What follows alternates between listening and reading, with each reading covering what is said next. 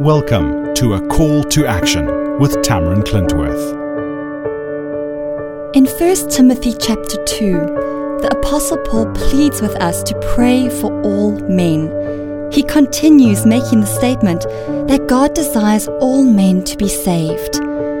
I want to share with you a fundamental soul-winning principle. Quite simply, prayer and evangelism go together. The salvation of every lost soul is founded on the prayers of precious saints, whether one or many. Let us use the example of a bow and arrow. Prayer is the bow, evangelism the arrow.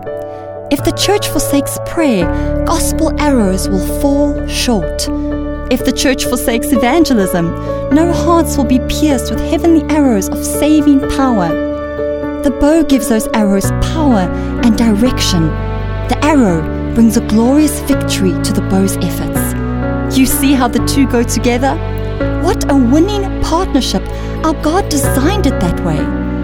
Dear friend, continue to pray for the salvation of loved ones and strangers alike. Continue to witness and share about Jesus.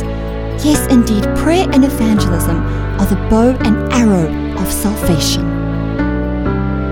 We would like to bless you with a free gift. Visit us at inhisname.tv today.